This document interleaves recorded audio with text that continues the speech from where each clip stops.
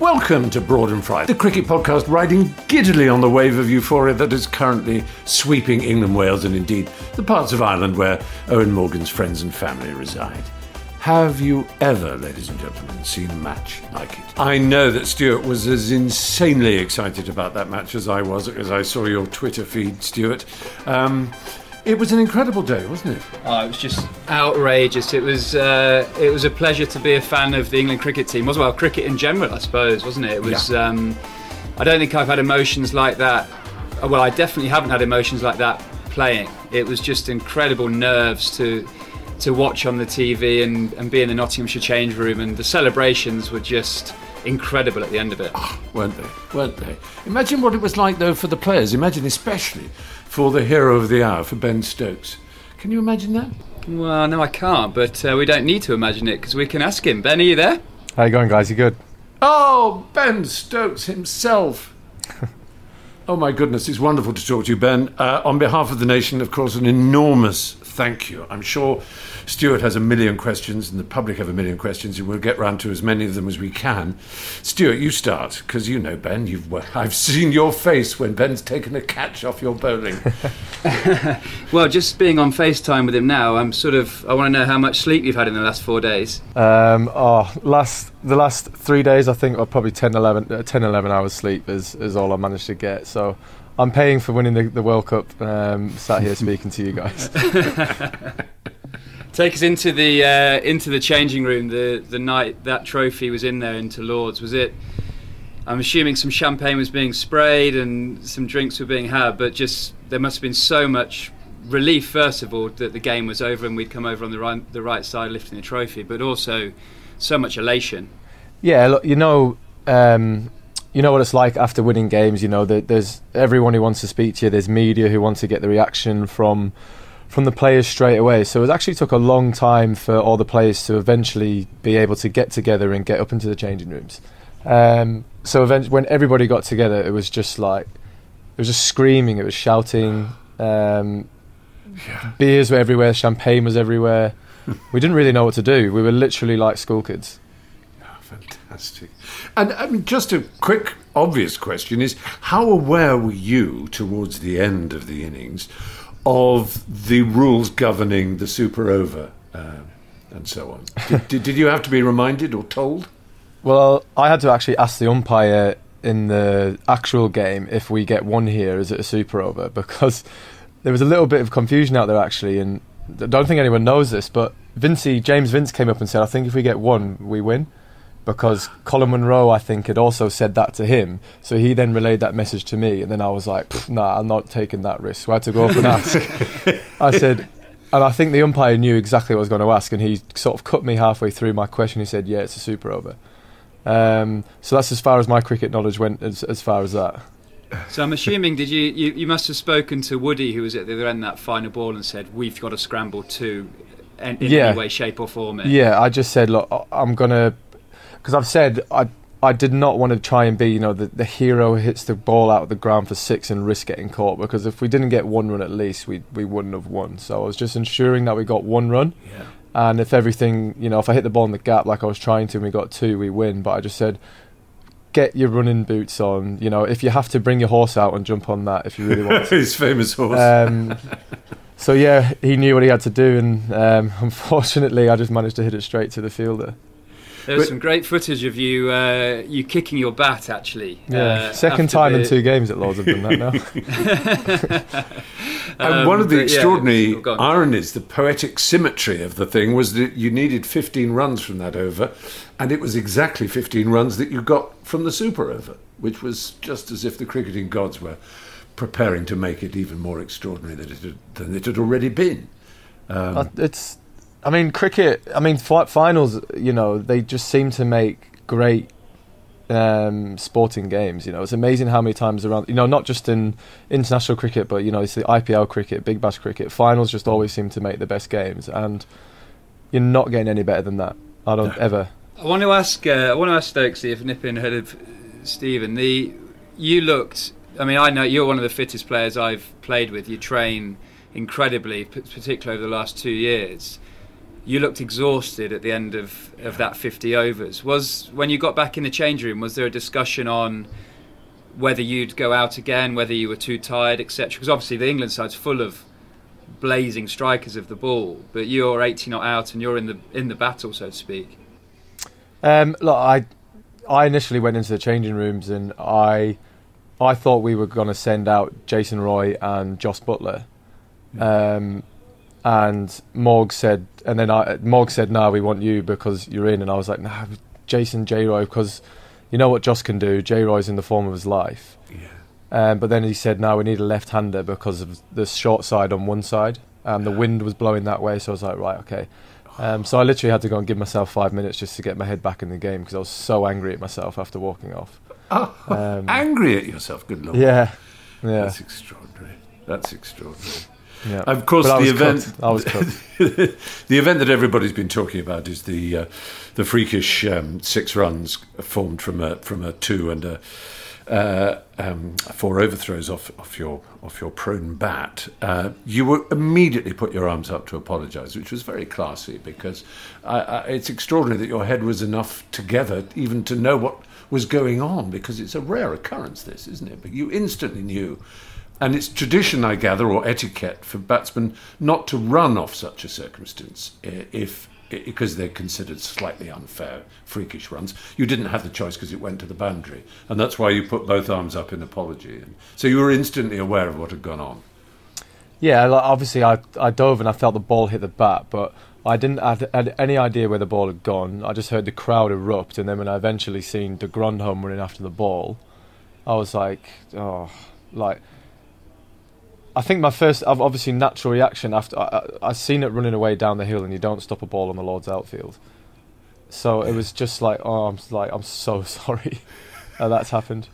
There's nothing else I could have done. It's an absolute free. It's a 1 in a million, isn't it? Like you could give Martin Guptill that ball 1,000 times to throw from the same spot, and there's no way he's hitting your bat. No, never. And it's written in the stars for England to win the World Cup when things like that happen. You know, Trent Bolt standing on the boundary, that happening.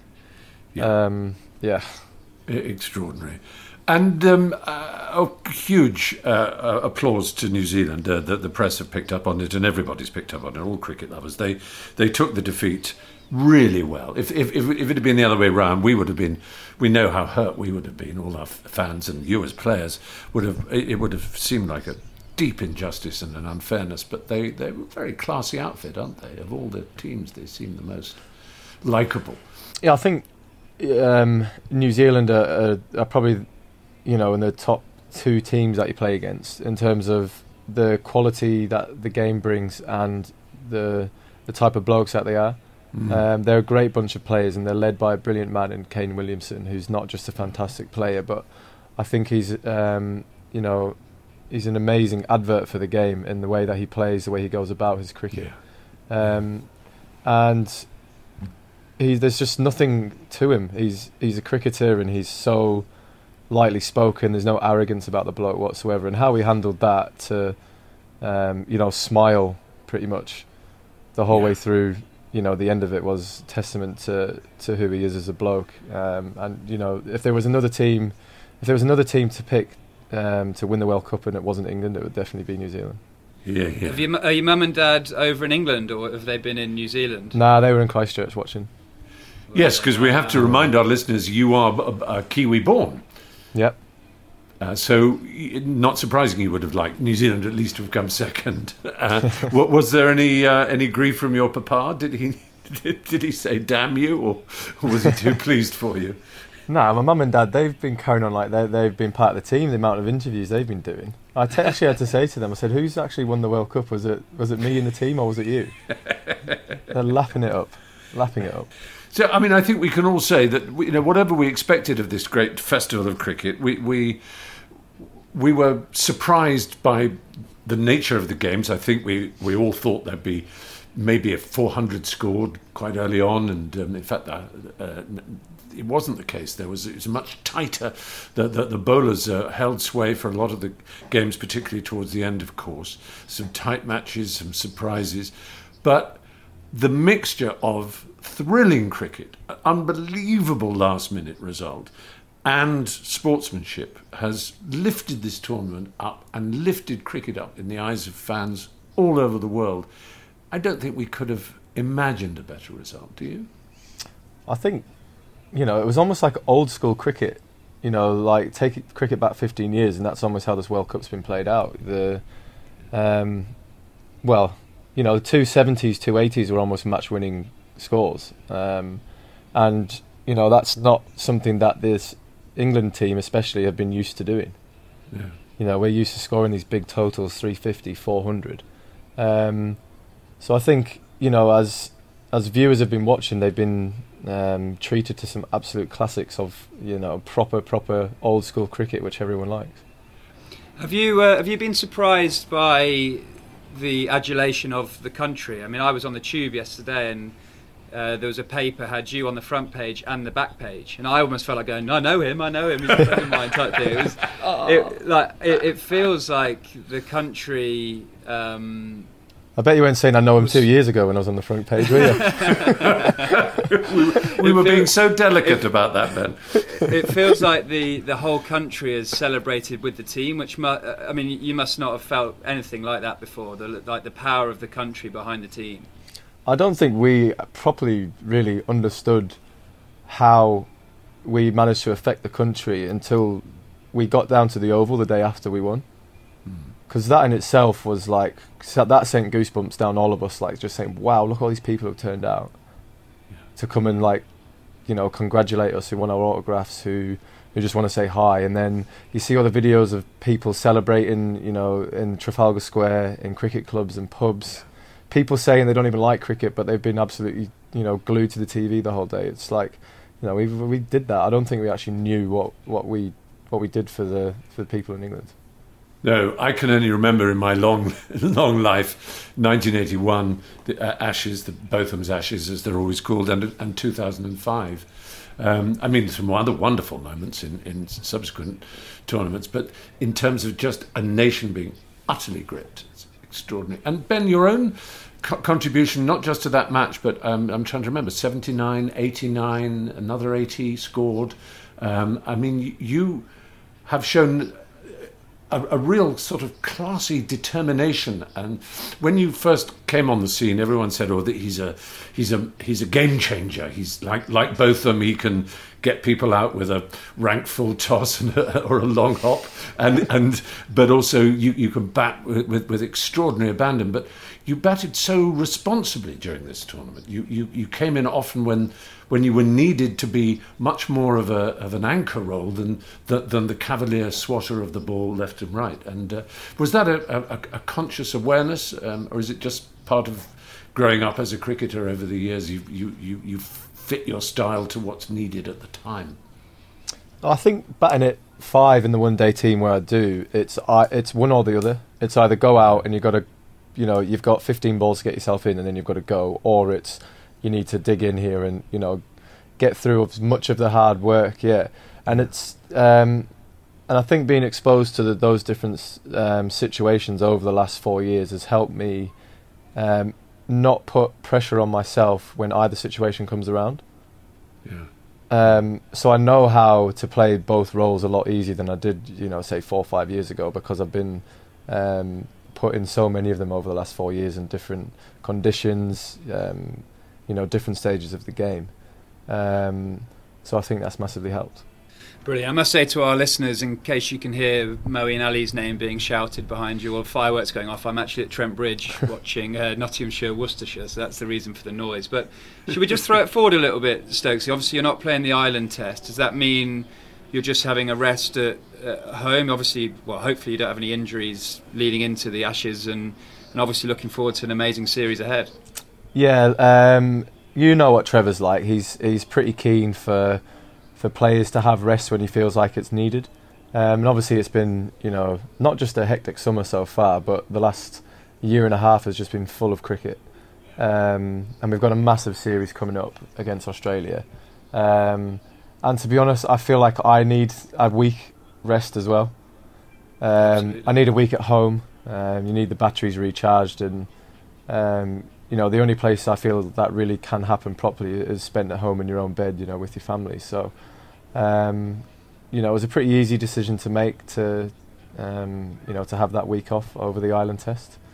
But I'll still be training and stuff like that. But it's just being at home massively recharges everything. Yeah. Absolutely, yeah. I mean, obviously, it seems unfair to almost be moving on from the World Cup so soon, but that's how the international cricket circuit works, isn't it? With such a massive series like an Ashes series straight away. I mean, we all know the mental and physical strain those series can have, but you must be really excited for it. Yeah, and that's where I said at the start, it's actually quite sad that it's over, but when things don't go so well in series and stuff like that, it's all about how you come back from that. And it's the same, I feel like, when you do, when you have a brilliant series, there's always another one which is, you're going to be remembered for, I guess. So you've got to swipe everything under the carpet, whether it's good or bad, and just make sure that you're completely on it and ready for what's ahead of you.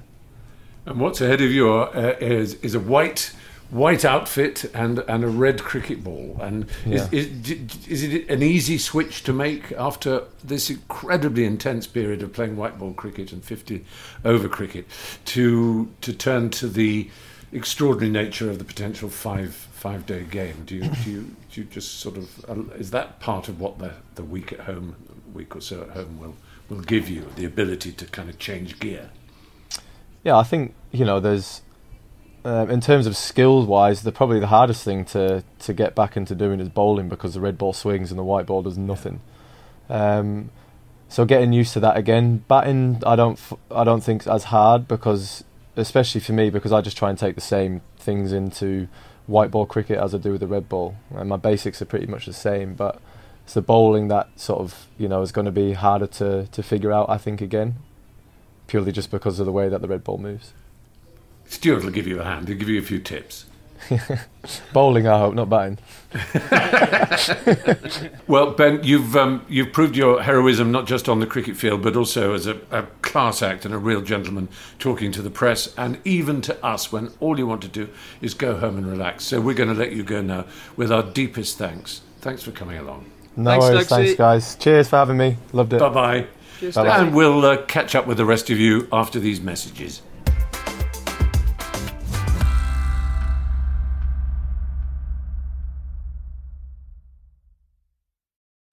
Life is full of what-ifs. Some awesome, like what if AI could fold your laundry? And some, well, less awesome, like what if you have unexpected medical costs?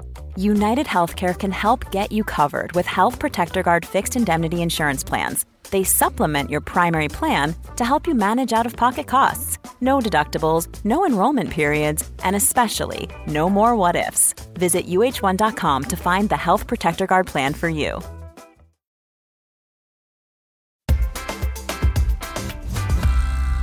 Well, we're back, ladies and gentlemen.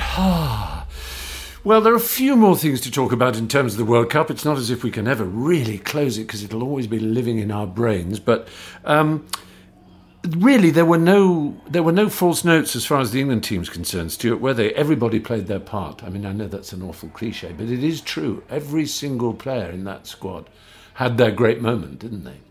Well, I think it was what makes it so special, really, in the fact that every player had a match-winning or a match-defining moment, and I think it was only Stokesy, correct me if I'm wrong, who didn't score 100 in the World Cup out of the batsmen. So, and he obviously had huge key moments with a couple of 80s and then the final. So that shows an amazing dovetailing, I suppose, and making sure that players can deliver at the right times, because that's what cricket is. I remember my first Ashes series in 2009.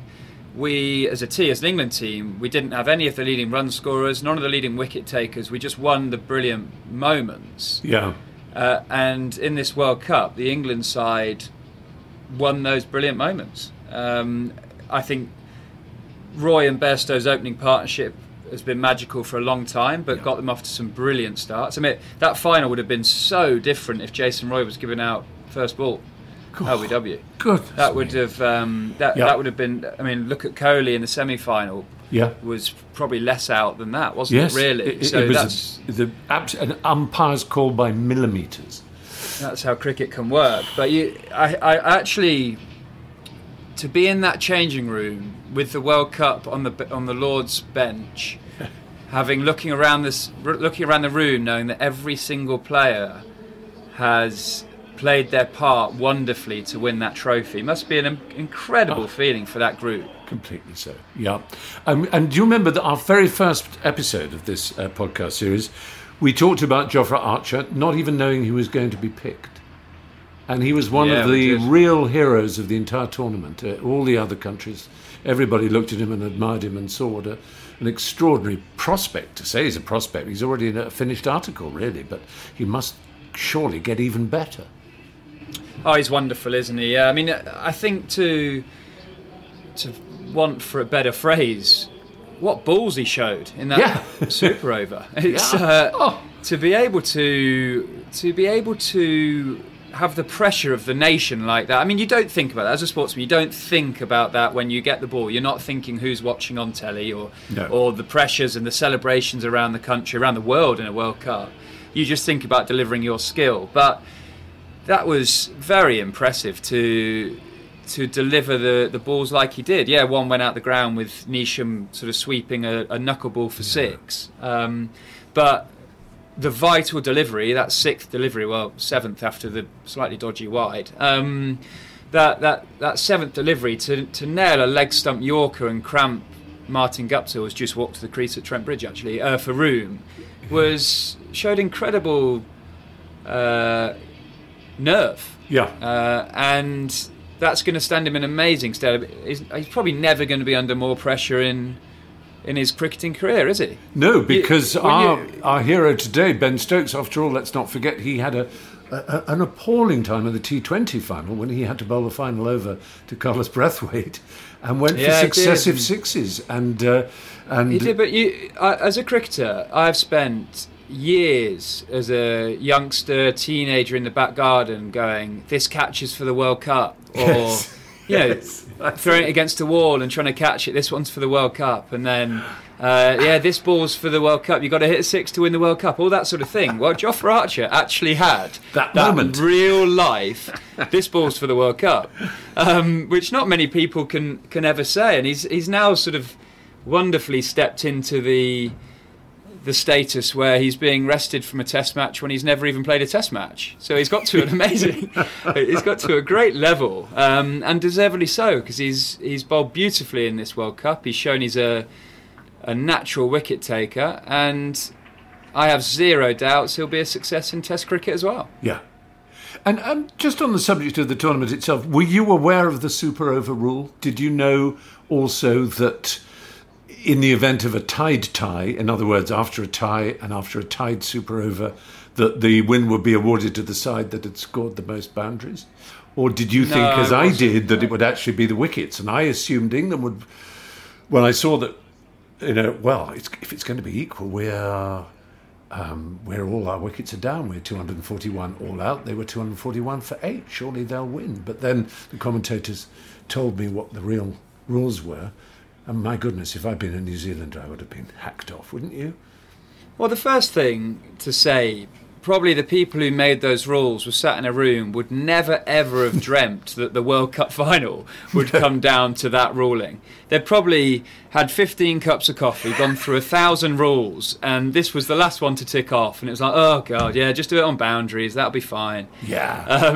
They thought they were sort of helping make it an entertaining tournament, because that would sort of push the boundary rate up and reward the flair of the batting side. But yeah, you're right. They can't have imagined it would ever come to that. In hindsight, it would have been an amazing spectacle just to have another Super Over. Wouldn't it? Wouldn't it just? So I do feel for New Zealand. Blimey, my sister's a Kiwi. She was born in Takapuna in Auckland, so she always supports like the All Blacks in the rugby and stuff. And she was saying that, they took it so gracefully, but they've tied the 50 over game, they've tied the Super Over, yet they've lost the World Cup. So it seems slightly unfair that just because you're batting second means you've got to score one more run in those 6 balls. Because actually, 1 run in 6 balls is quite a lot. But if I was making the rules, I would just go, right, it's another super over. If you've been out in the super over, you're not allowed back in. Very good. And someone different to bowl. Yeah. A bit like a penalty shootout. That exactly. And of course, one of the things about cricket is it tells you so much about culture and society and people and attitude, as well as, you know, the nature of the game itself. And I can't remember if I mentioned this on a previous episode, but when I was filming the Hobbit, the Peter Jackson film, The Hobbit, was all shot in New Zealand, of course, as his films are. And I was doing some favour for him, and it involved meeting an Australian off a plane who was going to give me some equipment that I was giving to Peter to help him with his editing process. So I met this Australian off the plane who gave me the stuff. And then, out of politeness, I had a cup of coffee with him because he was immediately turning around and going back. And he chatted about the difference between Australia and New Zealand. And he said, you know, what do you make of New Zealand? And I said, well, it's a beautiful country. It's stunning. I said, I've just spent a week in the South Island and around Queenstown. It's just the most beautiful. Yeah, it's pretty. What about the people? I said, the people are so nice, I said. And there was a pause, and he said, yeah, don't you think they're too nice? And I think only an Australian would say someone was too nice. And that has typified Australian cricket. It's never been too nice. You know, they know how to put a foot on the throat. But New Zealanders are nice, and yet they show that nice guys can also have incredible persistence and an extraordinary ability. They were considered by everybody to be the weakest of the 4 sides to go into the final stage of the competition. But in fact, they have an amazing steely strength and ability to use the tools they've got brilliantly, don't you think? I mean, an admirable side. Yeah, it was really interesting what Stokes said earlier, wasn't it? Obviously, he was born in New Zealand, his family still live there, but he was saying they're in his sort of top couple of sides to play against, just as spirit of cricket and the way they go about things, and they've been a credit to international cricket for a few years now. I mean, the way they got to the final in 2015 was spectacular. Yeah. This was probably less spectacular in a sense of the style of cricket, but they knew how to get the job done at certain times. And I was obviously jumping for joy like most England fans when England won, but you can't help but feel for them because they got so close, and it really was freakish what happened. Yeah. And you know, in the wider context, and cricket allows wider context in that sense, in the same way we can celebrate the story of Afghanistan and their this war-torn country, and their entry into world cricket as a storybook narrative in its own way, and also New Zealand with the Christchurch earthquake, and then the horror of the mosque massacres, and the sort of dignified spirit of their Prime Minister and the way she responded to that. You know, they've earned the admiration of the world for all kinds of reasons, this little country. They happen historically to be the first democracy to have given women the vote, for example. There's a lot going on in that little place, and as we know, in rugby they are still unassailable. Yeah, there is, and it's credit to the country. I mean, the All Blacks probably sum the country up, don't they? The way they go about their business, the esteem they're held in by not just New Zealanders but the rest of the world of sport. They are the pinnacle of sports teams, aren't they? Yeah. So it's I really do feel for them. And look, I think Stokes right. If England didn't win the World Cup, it would have been amazing for New Zealand to do it, because they were underdogs at the start. Kane Williamson comes across as an absolute diamond of a person and a captain, doesn't he? And I'm delighted as an England fan that England won the World Cup, but I think New Zealand's stock has risen incredibly as a cricket team. Yeah. And you can say of both finalists, they're teams that knew how to win in the way and at the time they needed to. Australia and India, many people may think, were more sort of eye-catching sides, but when it came down to it, we knew how to win, and New Zealand knew how to win. That's pretty good, isn't it? That's tournament play, isn't it? Yeah. That is tournament play. That's what it's all about. And Australia have been historically the best in the world of doing that for years. They know how to turn up in World Cups, and for a long time in this World Cup, it looked like they were going to do it again, didn't it? It did. And talking of Australia, I think we should now look forward rather than back. We've got an Ashes summer as well as a World Cup summer. Usually an Ashes summer is enough to make me think that you could, never have a better sporting time. But on top of a World Cup, it's just fantastic, isn't it? And you are going to be involved, so you're training now. Yeah, it's a great time for cricket, isn't it? I think to have such a highlight of winning the World Cup like that, and maybe getting different people interested in cricket, to then go into an Ashes series, which, from my point of view as a red ball cricketer, is the absolute pinnacle. We can drag some new fans into this game, and some people playing the game, and some real interest with an exciting Ashes series, can't we? I mean, we all know the rivalry and the history of England versus Australia, but to jump on the wave being ridden by English cricket at the moment is spectacular. So yeah, we meet up on Saturday morning at a secret location, which is St George's Park. Okay, we'll make it. Flash mob, flash mob. So yeah, we meet up as a squad just to get together really for the weekend, to do a bit of fielding, to map out some plans for the rest of the summer, for a swap of captaincy.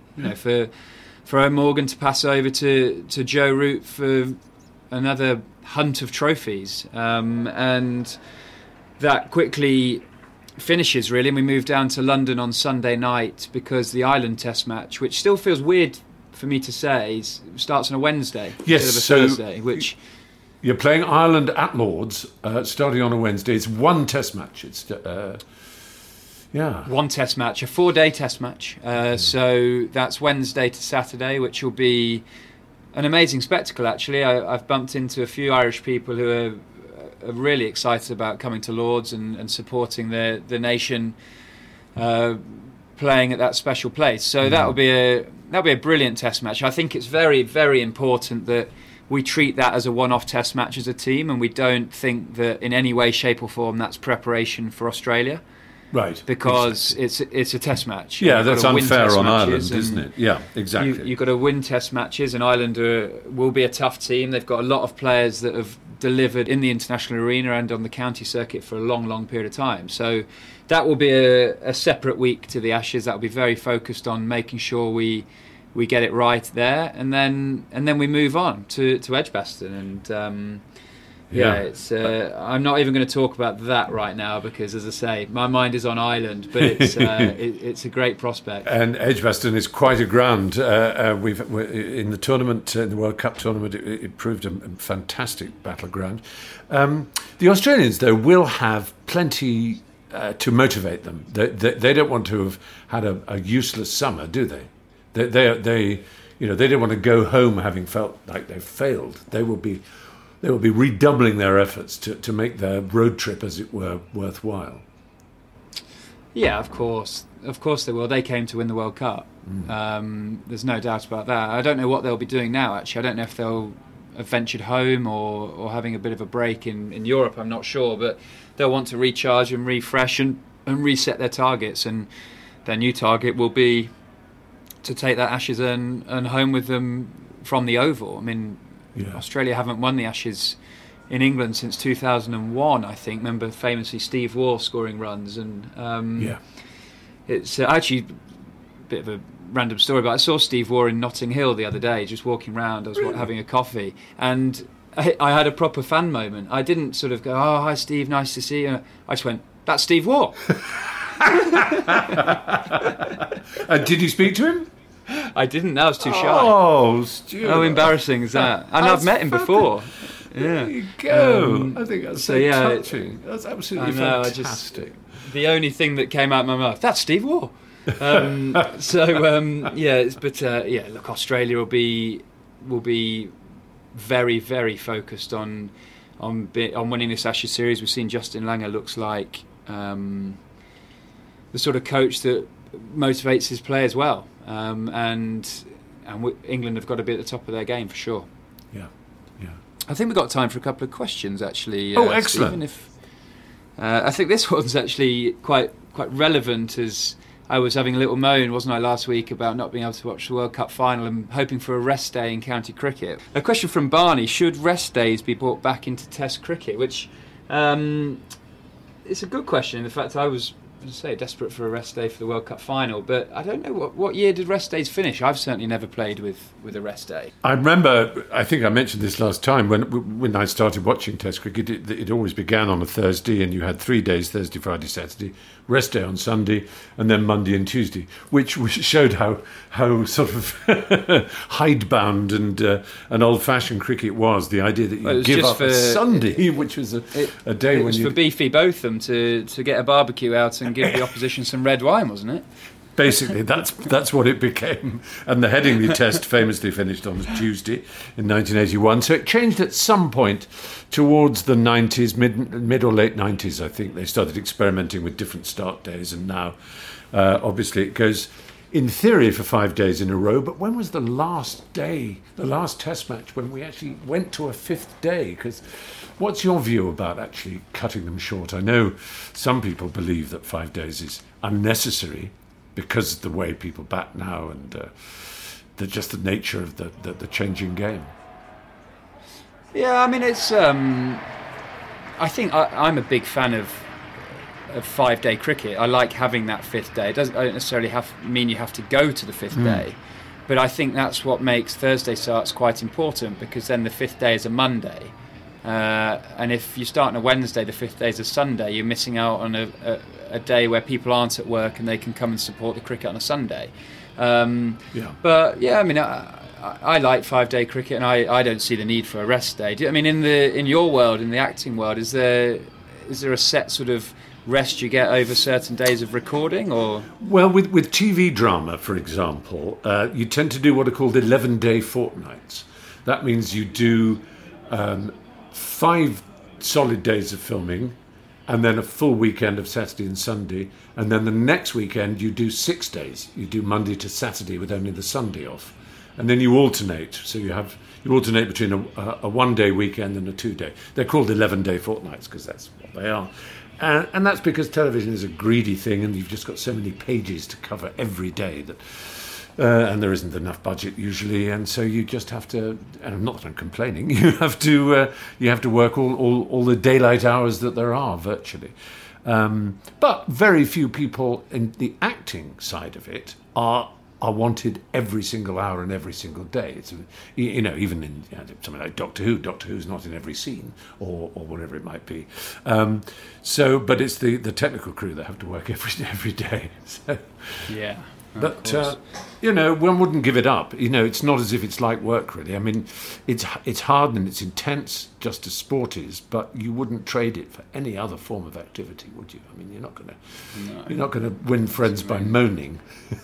No, actually, we've got a nice question here. Where's the most picturesque place you've played or watched cricket? For me, but I'm going to flip that to you and say, where's the most picturesque place you've filmed? I mean, New Zealand must be up there if you've been over there. Yeah, New Zealand is absolutely stunning. In documentary terms, I've been lucky enough to go all around America, every single state of the Union, and well, I mean, obviously there's the huge and remarkable things like the Grand Canyon, but Alaska to me I think was the most beautiful.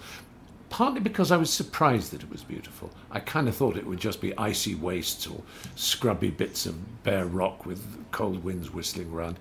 In fact, there's just the most stunning landscapes I've ever seen, I think, are Alaska.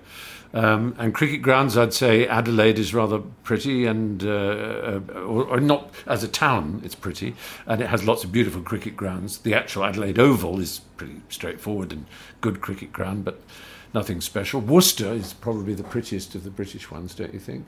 With the tree and everything. Well, I mean, it is pretty, yeah. I mean, I'm on level 3 at Trent Bridge watching a T20, full house at Trent Bridge at the moment, and this is pretty special. This has got a wonderful view. But my favourite to play in, picturesque-wise, is Newlands in Cape Town. It's got an aura when you're in the middle of of beauty. You know, there's something amazing about those South African grounds where they've just got the grass banks and people are just relaxing and, you know, sunbathing and chilling out on them. And then you look the other side and Table Mountains in full flow. So that's probably the most spectacular place I've played, but I've actually not watched cricket there. And of course, there are beautiful grounds all over the cricket-playing countries. So you can go to New Zealand or Australia or the West Indies or England, obviously, and see village greens and places where people play that are just so stunning. And there is no real cricket. It's you know, I used to get annoyed by the people who said proper cricket must be played in, you know, on a green. You know, cricket on coconut mats on beaches can be as stunning as any other form of cricket, don't you think? Yeah, of course. I mean, some of the most fun I've had watching cricket actually is in the Caribbean. You know, when the waves just break and roll in and go out, and then beach cricket, the ball fizzes off the sand, and you get groups of adults and kids just joining in on one big game. I actually had an amazing game of cricket in the Whitsundays in Australia on Hamilton Island, was it? Island.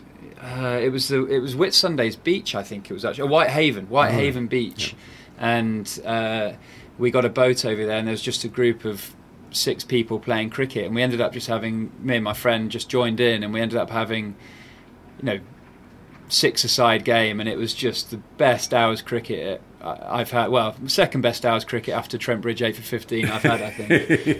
Yes. Cricket is a bit like food. It has different variations, with some spicy and some more kind of nursery food. You know, it's a game that goes around the world, and there are so many different versions. I love the idea of your playing there. In that under those circumstances in the Whitsun Islands on the Barrier Reef, and people have played up mountains, and they will play it everywhere. And let's hope that one of the glories of this tournament, this World Cup, is that there are young people, young girls and boys who've been watching that, who in 18, 19, 20 years' time we will be celebrating in the way we've celebrated Ben Stokes, our guest, and the rest of the England team. No, exactly. I mean, I saw Joss Butler post a picture yesterday of him with the World Cup 20 years ago. So that was such a special... The 99 World Cup, he had a picture with his brother, and they replicated that picture on Sunday. So I thought that was exactly what cricket's about, isn't it? Yeah. He's gone from aspiring to be a World Cup winner to being one, and that's awesome. But I mean, that is... Stumps, Stephen. Today we've had a great podcast there, haven't we? We've demolished the stumps like Joss Butler did to win us the World Cup. Exactly. Wondrous. Well, go forward and train hard, Stuart, and England awaits your next contribution. And we'll catch up for our next episode. And thank everybody for listening. And remember, if you have questions for us, all you have to do on social media is include the hashtag Broad and Fry. So thank you, Stuart, and thank you everybody for listening. Goodbye. Thank you.